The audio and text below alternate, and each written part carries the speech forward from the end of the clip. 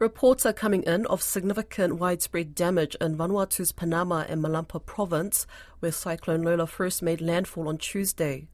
Severe Cyclone Lola has swept through Vanuatu at a time where the country was still recovering from twin cyclones in March. Alicia Foon has more. While the full extent of damage is still emerging, the head of World Vision Vanuatu, Kendra Durso, is expecting the worst. In March, Vanuatu was battered by back-to-back severe cyclones that caused widespread damage. I can very confidently say that there will be a significant loss of shelter, livelihoods, as well as food scarcity due to the compounding impacts of already having had two cyclones with agriculture just bouncing back and now being destroyed again so early in the cyclone season. Loss of life being sort of the worst possible outcome of a cyclone. So we'll be wanting to respond to that as quickly as possible.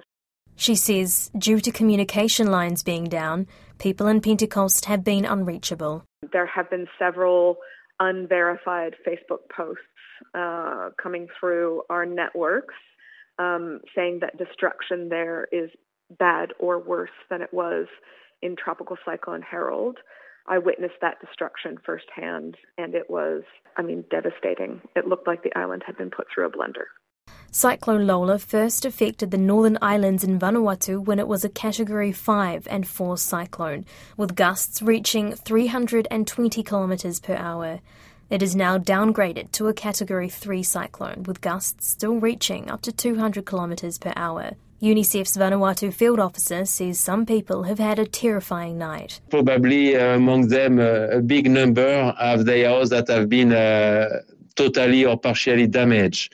So that's very, very scary. They are a terrifying night. Eric Dupere from Port Vila says people would have likely had to evacuate to cyclone-proof buildings while it was passing over. Vanuatu's Prime Minister says schools and homes are still recovering from past cyclones.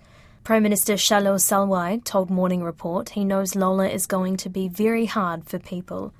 Many of the houses, and especially schools, are not yet repaired. The schools is operating on temporary shelters. Lola is tracking towards New Caledonia after Vanuatu, but is expected to be a Category 1 cyclone when it hits.